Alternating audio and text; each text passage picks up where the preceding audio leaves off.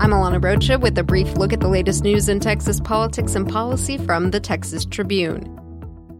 In the coming weeks, lawmakers will begin roundtable discussions to address the domestic terrorism El Paso experienced in the mass shooting that left 22 people dead over the weekend. After meeting with the legislative delegation in the border city Wednesday, Governor Greg Abbott announced plans for the talks and called on lawmakers to explore legislation that would block people considered an imminent threat from getting access to firearms, commonly known as red flag laws. We need to ensure that guns are not in the hands of deranged killers like the man who committed this heinous crime here in El Paso, while also at the same time ensuring that constitutional rights are not going to be violated.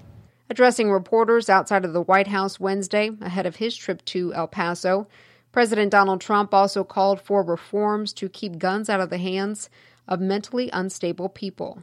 And U.S. Senators John Cornyn and Ted Cruz hinted there could be some movement on gun legislation at the federal level.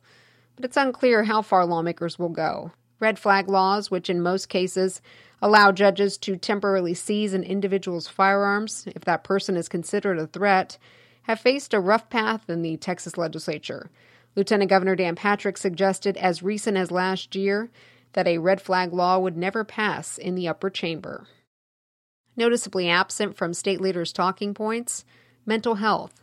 Abbott has pointed to mental illness in the wake of this and past mass shootings, but Democrats and mental health experts have denounced such reactions as a scapegoat for gun violence and racism, and worry their words stigmatize those suffering from mental illness. Today on TexasTribune.org, the Tribune's Jolie McCullough and Elaine Stevens of The Trace look into how much mental illness plays into such acts of violence. Sadness is turning to anger for El Pasoans frustrated about the alleged gunman's racial motives and whether Republican lawmakers, specifically the president, fueled the hatred that led to the massacre. Hundreds gathered Wednesday in a Southside park just miles from the international border with Mexico to tell President Trump he is not welcome. The president did not necessarily instill confidence in those hoping for a message of unity earlier in the day. Hours before he went to Dayton, Ohio, where 9 people were killed a half day after the El Paso tragedy, Trump criticized El Paso's former Democratic congressman and presidential candidate Beto O'Rourke. Now to the state capitol, where the controversy surrounding allegations House Speaker Dennis Bonnen offered a hardline conservative organization media credentials if it politically targeted members of his own party could be the subject of a legislative investigation. Follow the latest developments on Twitter.